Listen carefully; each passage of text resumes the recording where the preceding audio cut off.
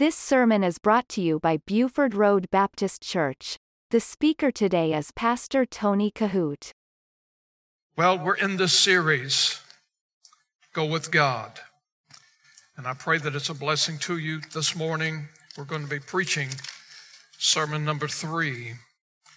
And I'd like for you to take your Bibles, if you will, today and turn with me to the book of Exodus chapter 5. But I'm going to call your attention to verse 1 and 2. And today's message is entitled, Watching and Waiting. And I do pray that it will be a blessing to you. There's some significant Bible truths in today's message that I want to share with you, and perhaps you want to write some of these down. In Exodus chapter 5, beginning in verse number 1, and afterward Moses and Aaron went in and told Pharaoh, Thus saith the Lord God of Israel, Let my people go, that they may hold a feast unto me in the wilderness. And Pharaoh said, now here's where I want you to pay close attention, because he asked two very important questions. He said, Who is the Lord? And that's going to be significant in some of the sermons in this series yet to come. But he begins to say, number one, who is the Lord? And then he asks right behind that, and why should I obey him? So keep those two questions in mind. Who is the Lord? And why should I obey him? Why should I obey his voice to let Israel go? I know not the Lord, neither will I let Israel go. Last Sunday we talked about, in the introduction of our message, the great basketball legend Michael Jordan. This Sunday I want to mention briefly and bring up something about the legendary boxing champion Mike Tyson. Two different mics, but I want you to listen to this. Because in my preparation for this sermon and the research I did, some of these statistics that I'm going to give you staggers the imagination. In 1986, at the age of 20 years old, think about that. At the age of 20 years old, Mike Tyson broke the record of being the youngest heavyweight champion of the world. And in the following years, he became the biggest icon in sports history, as he is listed as one of the most successful heavyweight boxers in all of history. And listen to this. With a 50-6 record, 44 of those matches were won with knockouts. They say that getting hit by Mike Tyson was like getting hit by a 220-pound hand barbell. Think about that. Being dropped at the height of 5 feet. And that, they say, was the average strength and push in every punch he landed. Imagine being hit by a 220-pound barbell with every single punch. I can remember when I was a kid, when they showed matches like that on television, we'd sit around and we'd watch these fights, and I can remember some of the conversation as children going from one to another, and one would ask this person, what would it take you to jump in the ring with Mike Tyson? And you'd be surprised at some of the answers that people would come up with. So I remember some would say, I would do it for $1 million. Haven't we all said something like that? They said, I'd just go in there and I'd stand up. I'd get hit one time. I would get knocked out. I would deal with the concussion. And then I'd go to the bank. Well, we all know that that's hypothetical. But the real question this morning is this, as I spiritualize this just for a moment, and it's not hypothetical. What would it take for you to get in the ring with God? That's something totally different. And most people refuse to look at it as a reality. But the truth of the matter is this: He calls us all to get in the ring with Him. If He were to beckon you to do that, because He's no respecter of persons, would you be willing to get in there? Oh, yes, God, count me in. I'll get in there with you. Well, there are probably many who would like to say they would. But the truth of the matter is there's only a few of us who would actually be willing to get in the ring with Him. For different reasons than struggling and conflict and fighting. The reality is this morning, as we see in the series Go With God, and we're going to see it develop a little bit better further down the road, but if God were to call us into the ring, you and I both know it wouldn't be about just standing there. It wouldn't be about just shooting the breeze with Him. If God calls us into the ring, it's because He's got something on His mind that He wants to share with us. And from the get-go, I think through the power of the Holy Spirit, through conviction, as God's Spirit would beckon us to walk with God, to speak with God, to get in the ring with Him and have communion and fellowship, I think there would be a lot of people that would say, I'm not interested in that at all, preacher. It kind of reminds me of the old song that says, just build me a cabin over in glory. And a lot of people have this idea. I'm not interested in the fight. I'm not interested in the struggle. I'm not interested in all of that religion stuff. Listen, I believe in heaven and hell. I don't want to go to hell. I want to go to heaven. But listen, I'm not even interested in the crowns. I just don't want to go to hell. So build me a cabin somewhere over in glory. The truth of the matter is this: there are no cabins in glory. And if you have a Bible that says, in my Father's house are many houses, listen, I hate to disappoint you, but that's not what the Word says. As a believer and hope in Christ, in my Father's house are many mansions. So all of us in Christ are far better than millionaires. We are heirs to the royalty of heaven. In my Father's house are many mansions. Now look at this. Many people, though, as God, the Holy Spirit, would beckon us to get in the ring and do some business with God, whatever it is He would like to do with our lives and through our lives. There's a lot of people, again, that would say, I'm not interested in that. I mean, it's just like staying at home a year after COVID. Now think about this. Many people have got used to that. And they have got used to looking God in they know what the Holy Spirit is. I mean, you cannot be saved without the Holy Spirit. It takes the Holy Spirit to bring conviction. You just don't wake up one morning and say, hey, I'm going to get saved. I'm going to go in there and sign that card, and I want them to shake my hand, and I want them to welcome me into the church. That's not how it works. The Holy Spirit begins to deal with you. And there is, by the way, no certain age for that. There's nothing in the Bible that says you have to be 12 years old to be saved. But I will tell you this, if you are saved, you know who the Holy Spirit is. You have felt Him move in your heart with conviction and to bring you under conviction. And so if God, the Holy Spirit, is bringing you beyond those early days that you can remember when the Spirit of God convicted you about sin in your soul, and you said yes to God, the same Holy Spirit at times draws us to have a closer relationship with the Lord, closer fellowship, closer communion.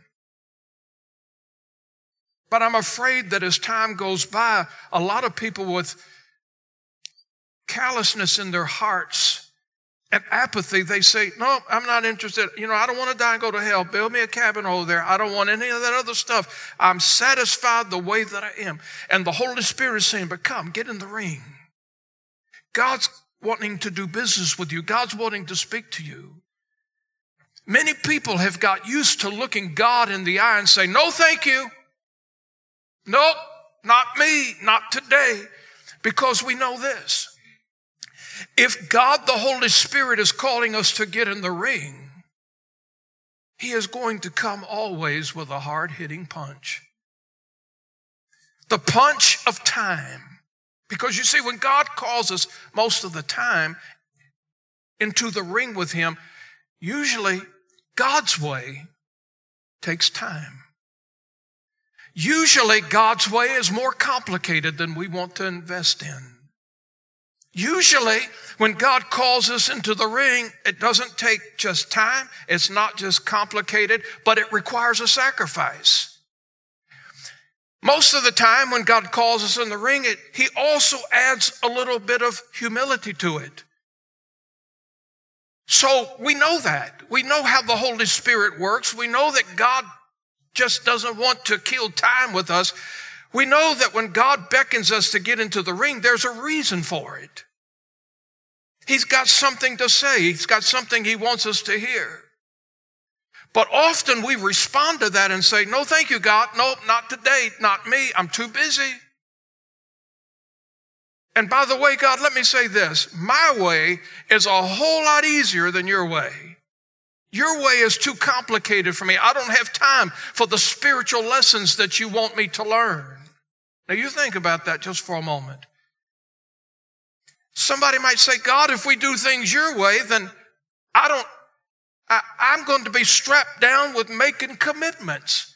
I'm going to have to give up time. I'm going to have to invest some sacrifice. But God, if I do things my way, I don't have to make commitments. I don't have to be accountable. So in today's message, we're going to be able to see that this exact kind of thing was happening with those who are calling themselves followers of God. And I want you to look at this because we can see it with Moses and we can see it with Pharaoh. These two guys are two individuals who looked God in the face and said, no. Nope. Not me, God. I want you to see again in Exodus chapter 5, verse number 1 and 2. And afterward Moses and Aaron went in and told Pharaoh, thus saith the Lord God of Israel, let my people go, that they may hold a feast unto me in the wilderness. And Pharaoh said, again, these two questions I called to your attention. He asked two significant questions. Who is the Lord? And then why should I obey him? That I should obey his voice to let Israel go. He said, I know not the Lord, neither will I let Israel go. Nope, I'm not doing it. The questions that Pharaoh asked is said, who is the Lord? And why should I obey him? Now, when I look at this a little closer, I will say that these two questions, they have a spirit or an element of ignorance, but at the same time, they have a flare of arrogance to it. The truth is, he really does not know Yahweh yet. And I want you to keep in mind that the Egyptians, they have gods for everything. Everything imaginable, they have all kinds of gods, hundreds of them. So Pharaoh is probably wondering, when Moses is giving him this message, thus saith the Lord, Pharaoh's probably saying, Moses, which God are you talking about? We have hundreds of gods. He's probably wondering, and what powers does this God have? What part of the universe does this God control? And so when Moses comes into him and says that Yahweh says, let his people go, Pharaoh is saying, who is he? I know hundreds of gods in Egypt, but this one I don't know. Who is he? What does he do? What powers does he have? What part of the universe does he control? Because he does not know him. And because he doesn't know him, like he knows hundreds of other gods, he begins to instantly push back and says, nope, not me. I'm not doing it. He already concludes that no matter who this Yahweh is, he's already convinced himself that the gods that I know and me, the Pharaoh of Egypt, Moses, we together are much more powerful than this God, this guy you call Yahweh. And so he absolutely, boldly, unequivocally says, no, I'm not doing it. Who is this man? And why should I obey him? And when I study this, even though Pharaoh was totally wrong with this assumption and this conclusion, he was probably less critical than most professing believers. Because many professing believers, they look at God, whom they know who he is, and they look him straight in the eye. When they know the Spirit of God, my sheep know my voice and they follow me. We know the voice of God. We know who he is.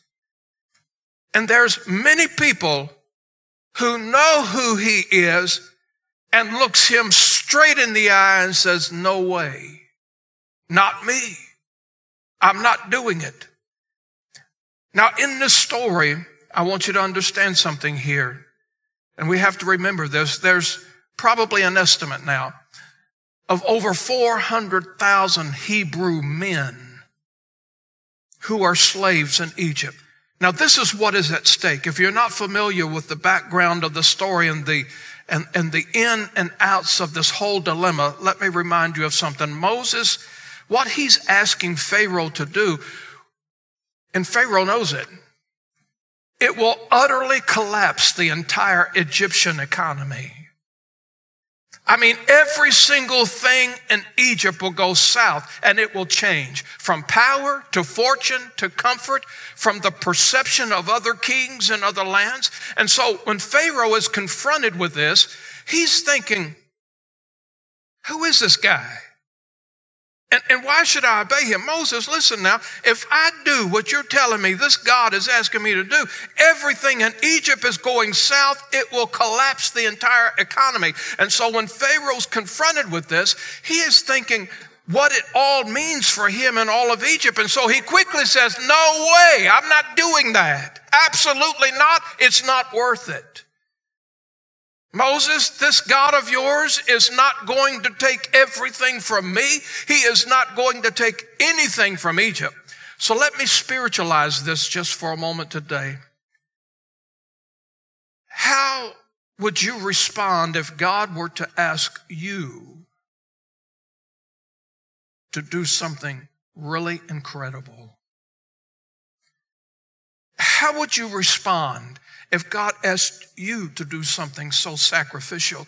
I mean, would you begin to wrestle with yourself and ask, why would God, Yahweh, why would God, El Shaddai, Elohim, Adonai, why would God ask me to do something of this nature? Why should I say yes to such a ridiculous thing that God would ask of me? Number one in your bulletin today, why should we say yes? Let me give you a few reasons. Number one, because he is the creator of the universe and the author of life.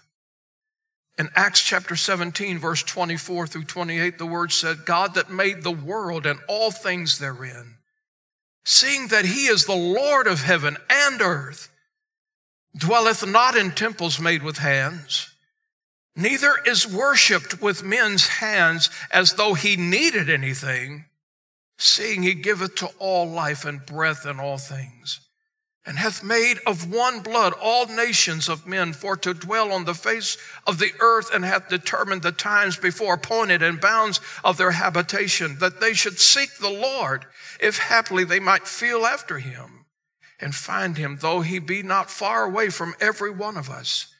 For in him we live and move and have our being, as certain also of your own poets have said, for we are also his offspring.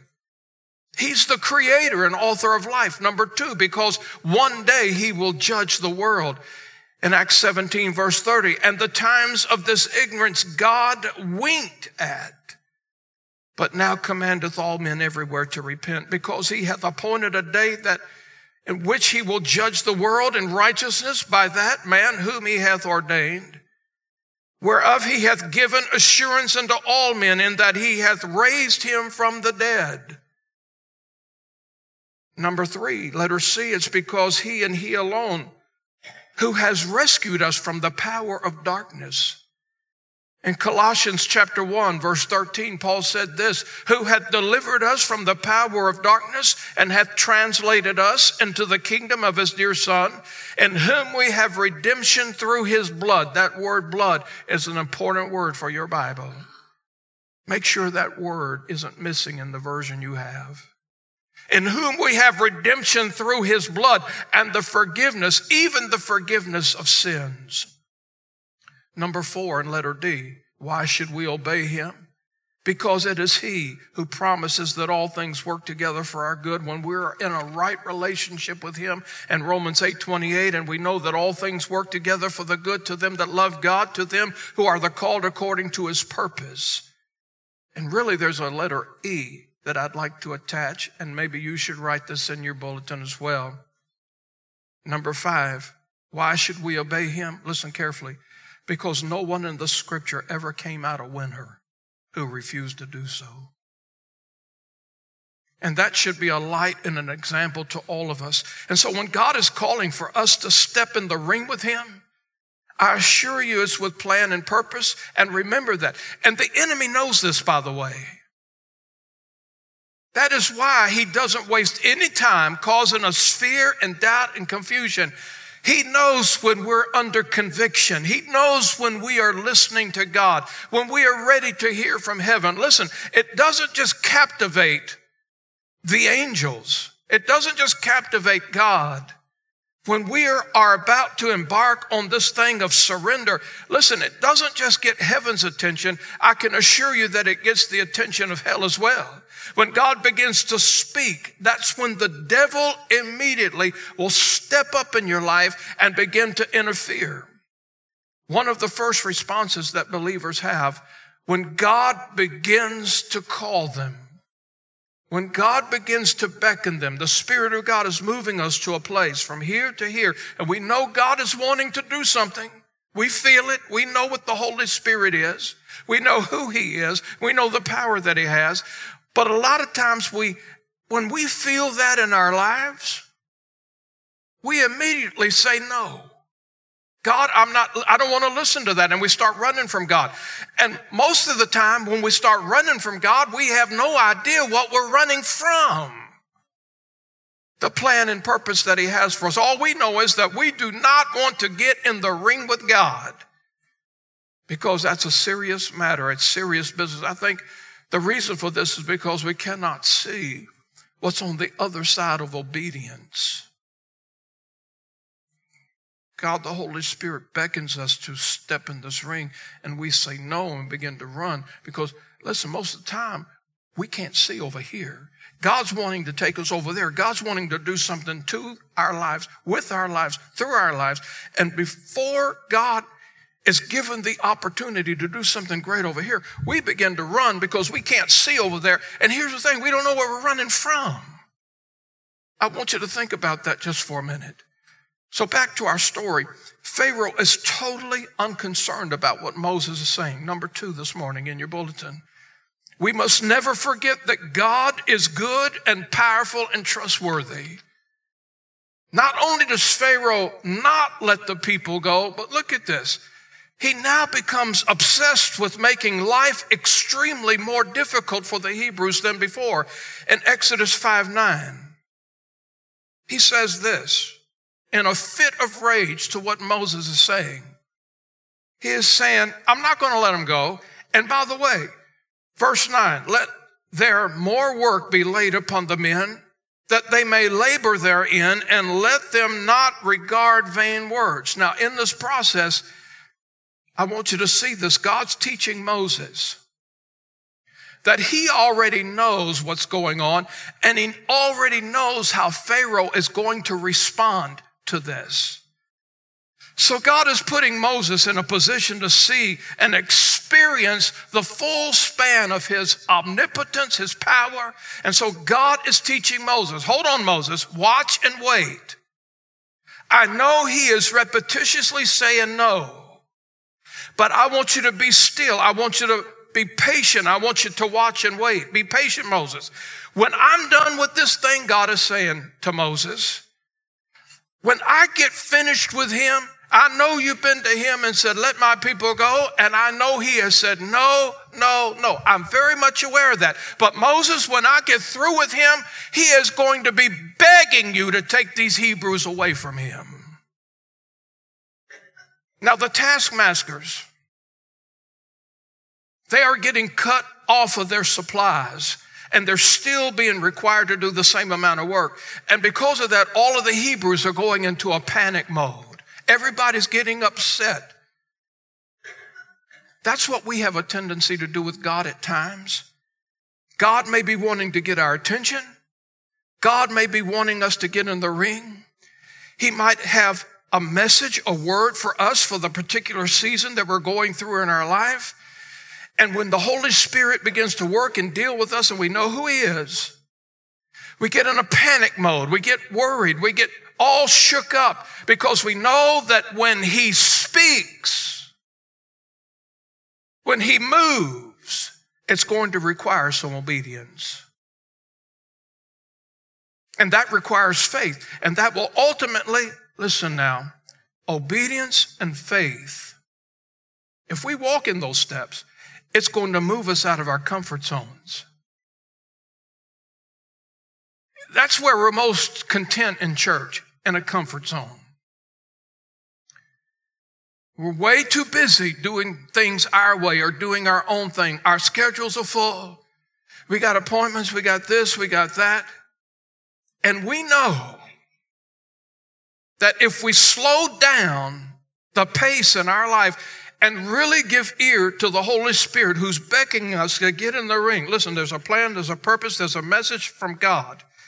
In this season of your life, there is something he wants you to see, there's something he wants you to know.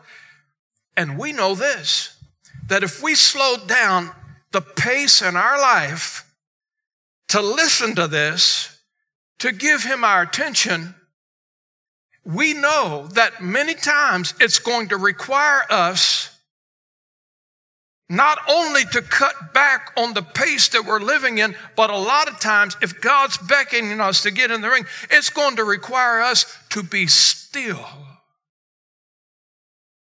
And we think, I don't have time. I do not have time to be still. My life is a hamster's wheel. Things are just going on rambunctiously, and I don't have time to be still. In Psalms 46:10, be still, the word says, and know that I am God. I will be exalted among the heathen. I will be exalted in the earth. But we don't like to be still. And we keep adding so much stuff to our life, and we don't have time to change our mind most of the times. Because when we are still, and I'm not talking about just slow down, I'm talking about when we are still, we can hear God speak. We have to remember that he knows exactly what we need. He knows exactly what we not only need in life, but he knows exactly what he wants in our lives. Now, at this point, listen now, Pharaoh could care less about the additional work for the Hebrews. It didn't move him one single bit. In fact, in verse 6 and through 8 in chapter 5, look at this. And Pharaoh commanded the same day the taskmasters of the people and their officers, saying, you shall no more give the people straw to make brick. And heretofore, let them go and gather straw for themselves, and the tale of the bricks, which they did make heretofore, you shall lay upon them.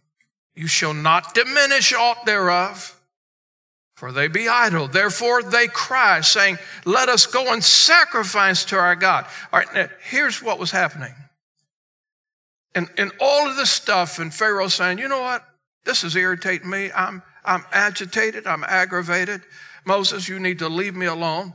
And because you keep doing this, listen, I'm going to increase you. I'm not going to let him go. And I'm going to keep increasing the work, and I'm going to cut back on the supplies they need, and they're going to have to find out what they need and get it themselves. I don't care how they do it, but at the end of the day, they're still going to have this done and even much more done. So Moses says, okay, listen, before you implement all this stuff, will you give us a 3-day holiday? Will you give us an opportunity to go into the wilderness and pray and sacrifice unto the Lord? Look at verse 3. They said, the God of the Hebrews had met with us. Let us go. We pray 3 days. That's what Moses had. 3 days in the journey in the desert and sacrifice unto the Lord our God, lest he fall upon us with pestilence or with the sword. But you have to understand something here, that God had already seen the outcome of this. He already knew what was going to happen here. And the spiritual truth to that this morning is this. He always, you see, when God's beckoning us to get in the ring, we know we have to be still to get the message. And if we be still, it's going to require some obedience. We run because we cannot see what that obedience requires or what's necessary for it. So we begin to run when we don't know what we're running from. All we know is that we do not want to slow down our life and listen to God because he has a message for us. And here is the thing. We have to remember this. In all of the fast pace of our life, what we're doing on a daily basis in our life, okay, we're busy.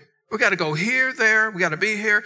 And today's world, I mean, we have to check the internet. We got to take kids to the ball games. We got to do the yard. We got to clean the house. We got all this stuff we're doing. And so here's the thing. We don't slow down enough to listen to God. If we do, we know we got to be still to hear exactly what he wants.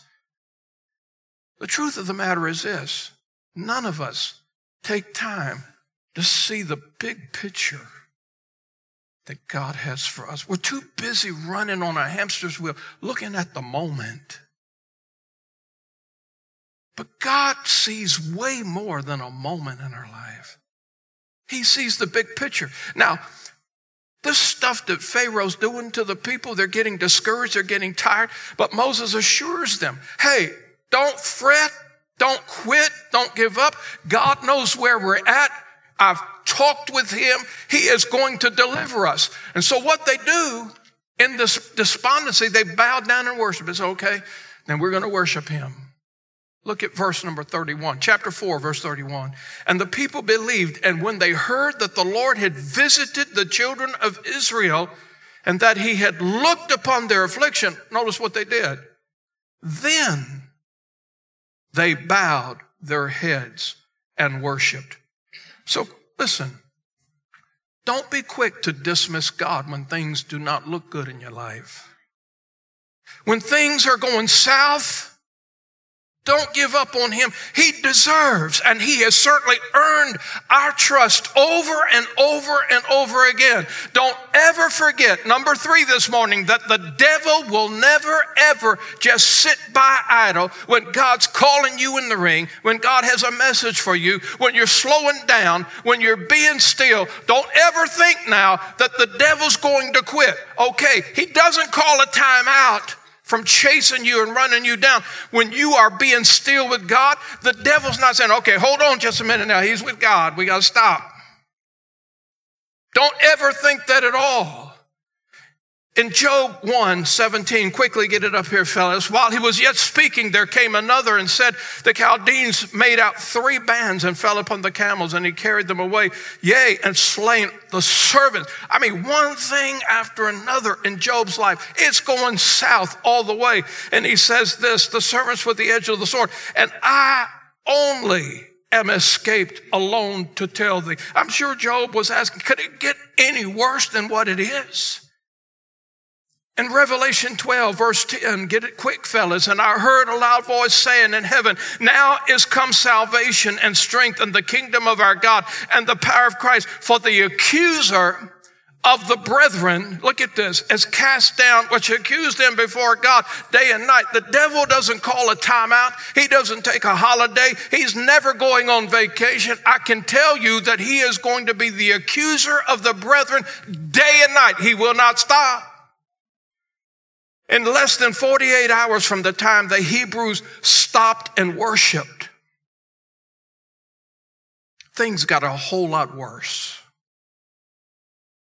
I hope you can see in this story that the real deal that's going on here is that the devil is trying to divert God's plan. Now think about this just for a minute. And he's also trying very earnestly to discourage the hearts of his people. Right at the time that God was about to do something great for his people, I'm talking about incredible, miraculous, supernatural, the devil, he goes into overdrive. And let me assure you that that's the same thing he will do for you and I. The devil, by the way, let me mention something to you. The devil is not imaginary. He's not the boogeyman. He's just as real as God. And he has the home address for every single one of us. As soon as God gets ready to do a big work in somebody's life, I will tell you that the enemy comes hard and fast into overdrive in most violent ways. He will do that. I can promise you this, that when the Lord is about ready to do something in your life for the season that you're going through, he's about ready to do a work in your life, the enemy will show up as well. He will not waste any time. I'm talking about, listen carefully, this is how it normally works for me. I'm sure, because we are alike, that it works the same way for you. Sometimes, that old song that says, Jesus, keep me near the cross.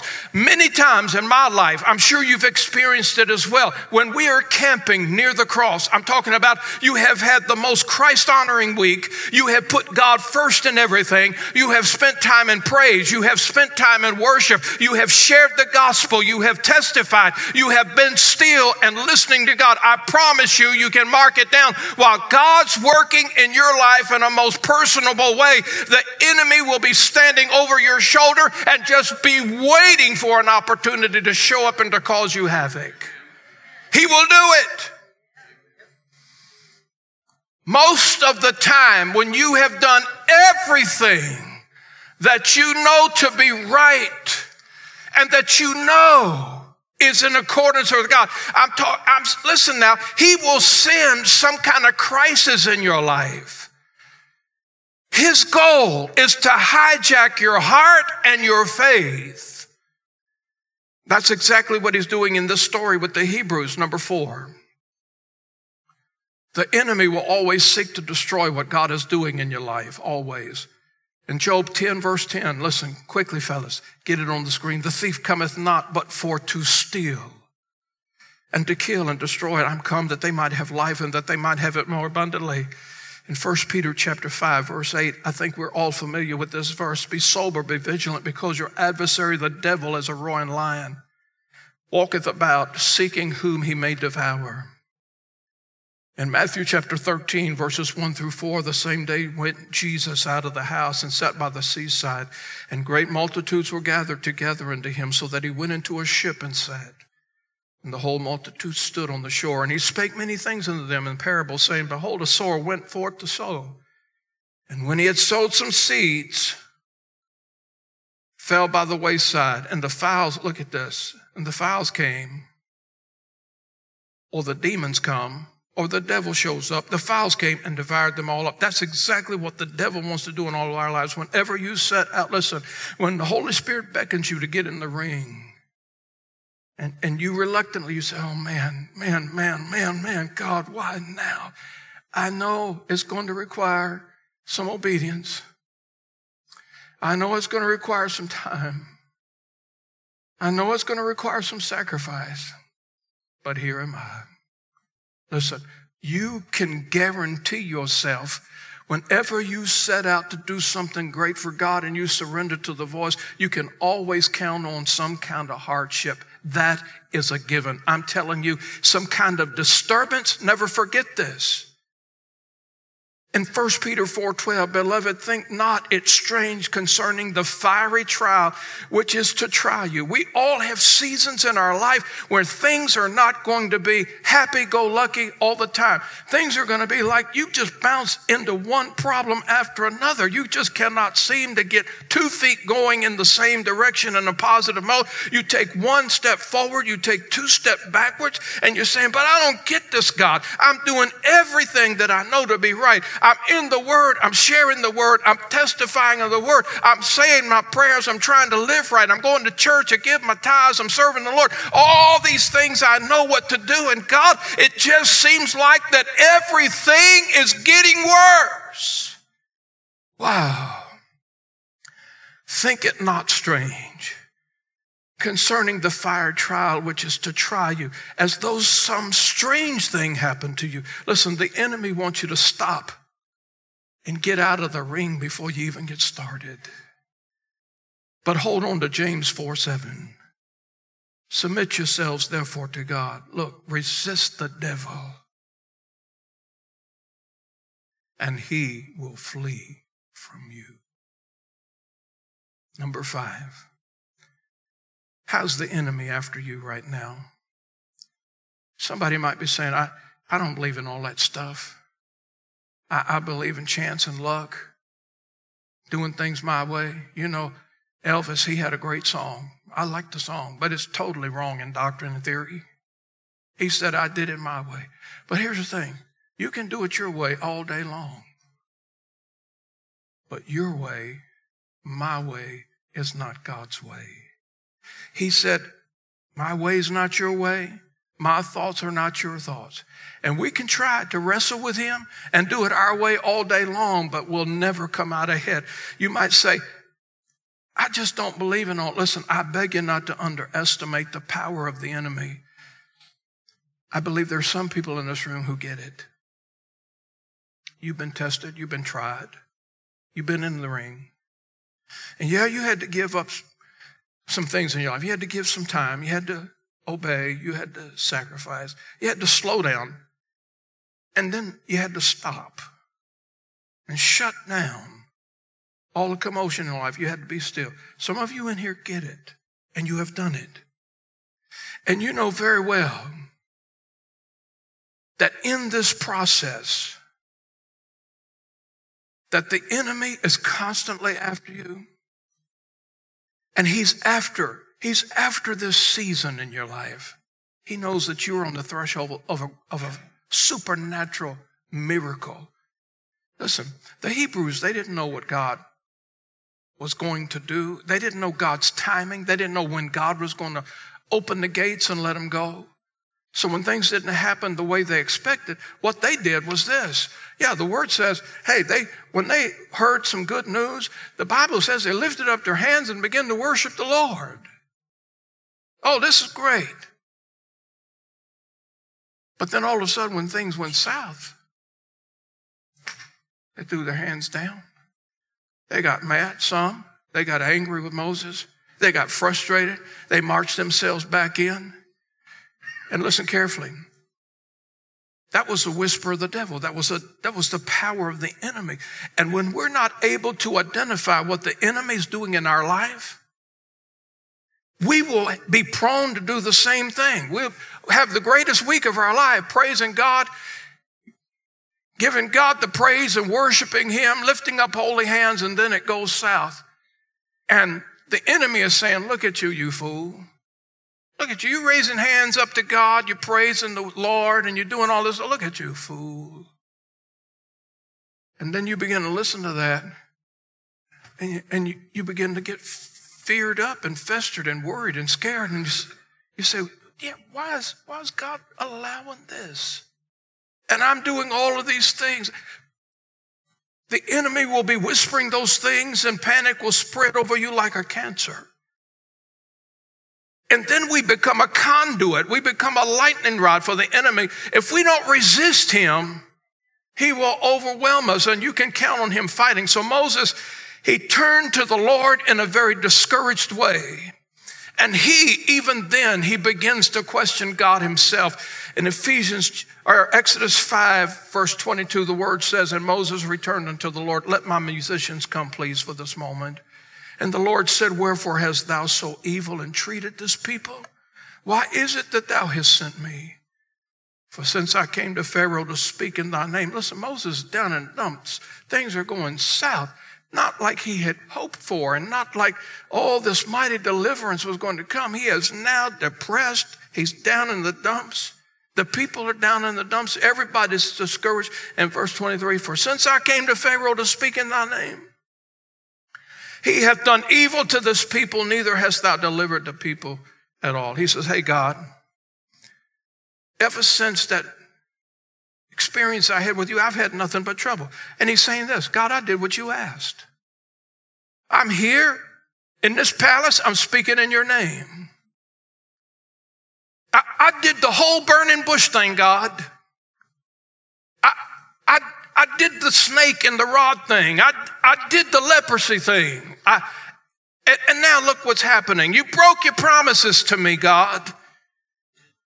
And while Moses is fuming and discouraged and venting to God, listen now, God's just standing there patiently listening to all this.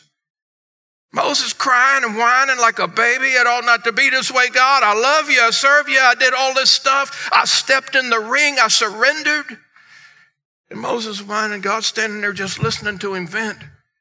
And when Moses is finished, maybe God spoke to his heart. I don't know. Maybe God spoke to his heart and said, now, are you through? Are you finished? And I don't know. Maybe the Spirit moved Moses. He got under conviction. I don't know. Maybe he said, yeah. Listen to this. When Moses was finished in chapter 6, verse number 1, then the Lord said unto Moses, now, you finish whining? Now shalt thou see what I will do to Pharaoh, for with a strong hand shall he let them go, and with a strong hand shall he drive them out of the land. God says, okay, if you finish whining, Moses, just watch and wait. And remember this, that I am the Lord. Let me show you something in closing very significant. In chapter 6, verse 2 and 8, I want you to follow this. This gave me a chill in my study. I don't know what it'll do for you, but it gave me a chill. Look at this. So when God says to Moses, are you finished? Are you through whining and crying and complaining? Now listen, just watch and wait. Be still. Let me show you what I'm going to do. And God says this in verse 2, chapter 6, verse 2. And God spake unto Moses and said unto him, look, underline this in your Bible. I am the Lord. Verse 3, I appeared to Abraham, Isaac, and Jacob by the name of God Almighty. Let me read through this. Look at verse 4. I have. In verse 5, I have. In verse 6, I am the Lord. I will.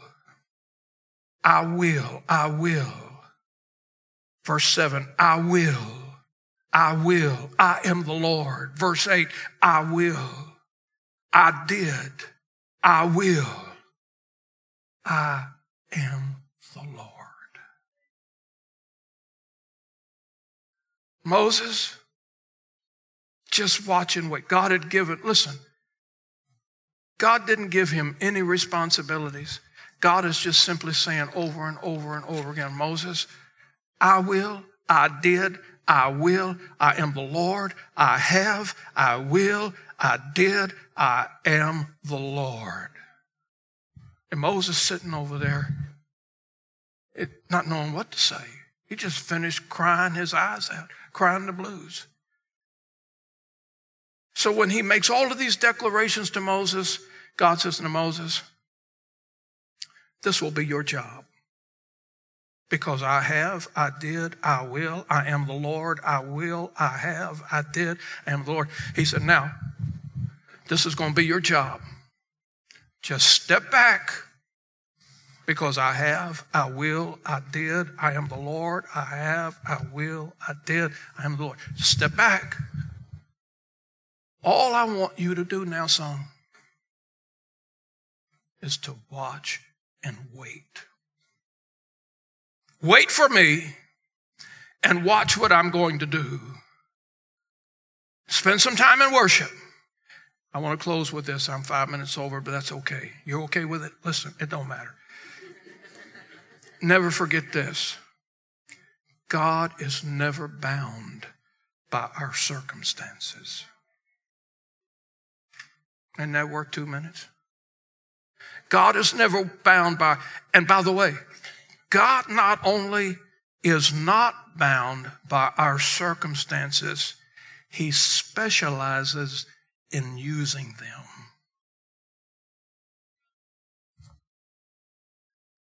The only thing is, we just got to be willing to step in the ring. Nothing about Pharaoh intimidated God. And let me say this, none of our troubles rattle Him either. All of us have troubles, and yet God desires to use them all. It's really amazing what He wants to do in our life. Let me encourage you to get to a place where you're just willing, okay, you know the Holy Spirit. You know what's going on. You know the deal. To get in the ring, stop, and listen. Just get in the ring with Him. You listen to Pastor Tony Kohout. For more information, visit our website at BufordRoadBaptistChurch.com.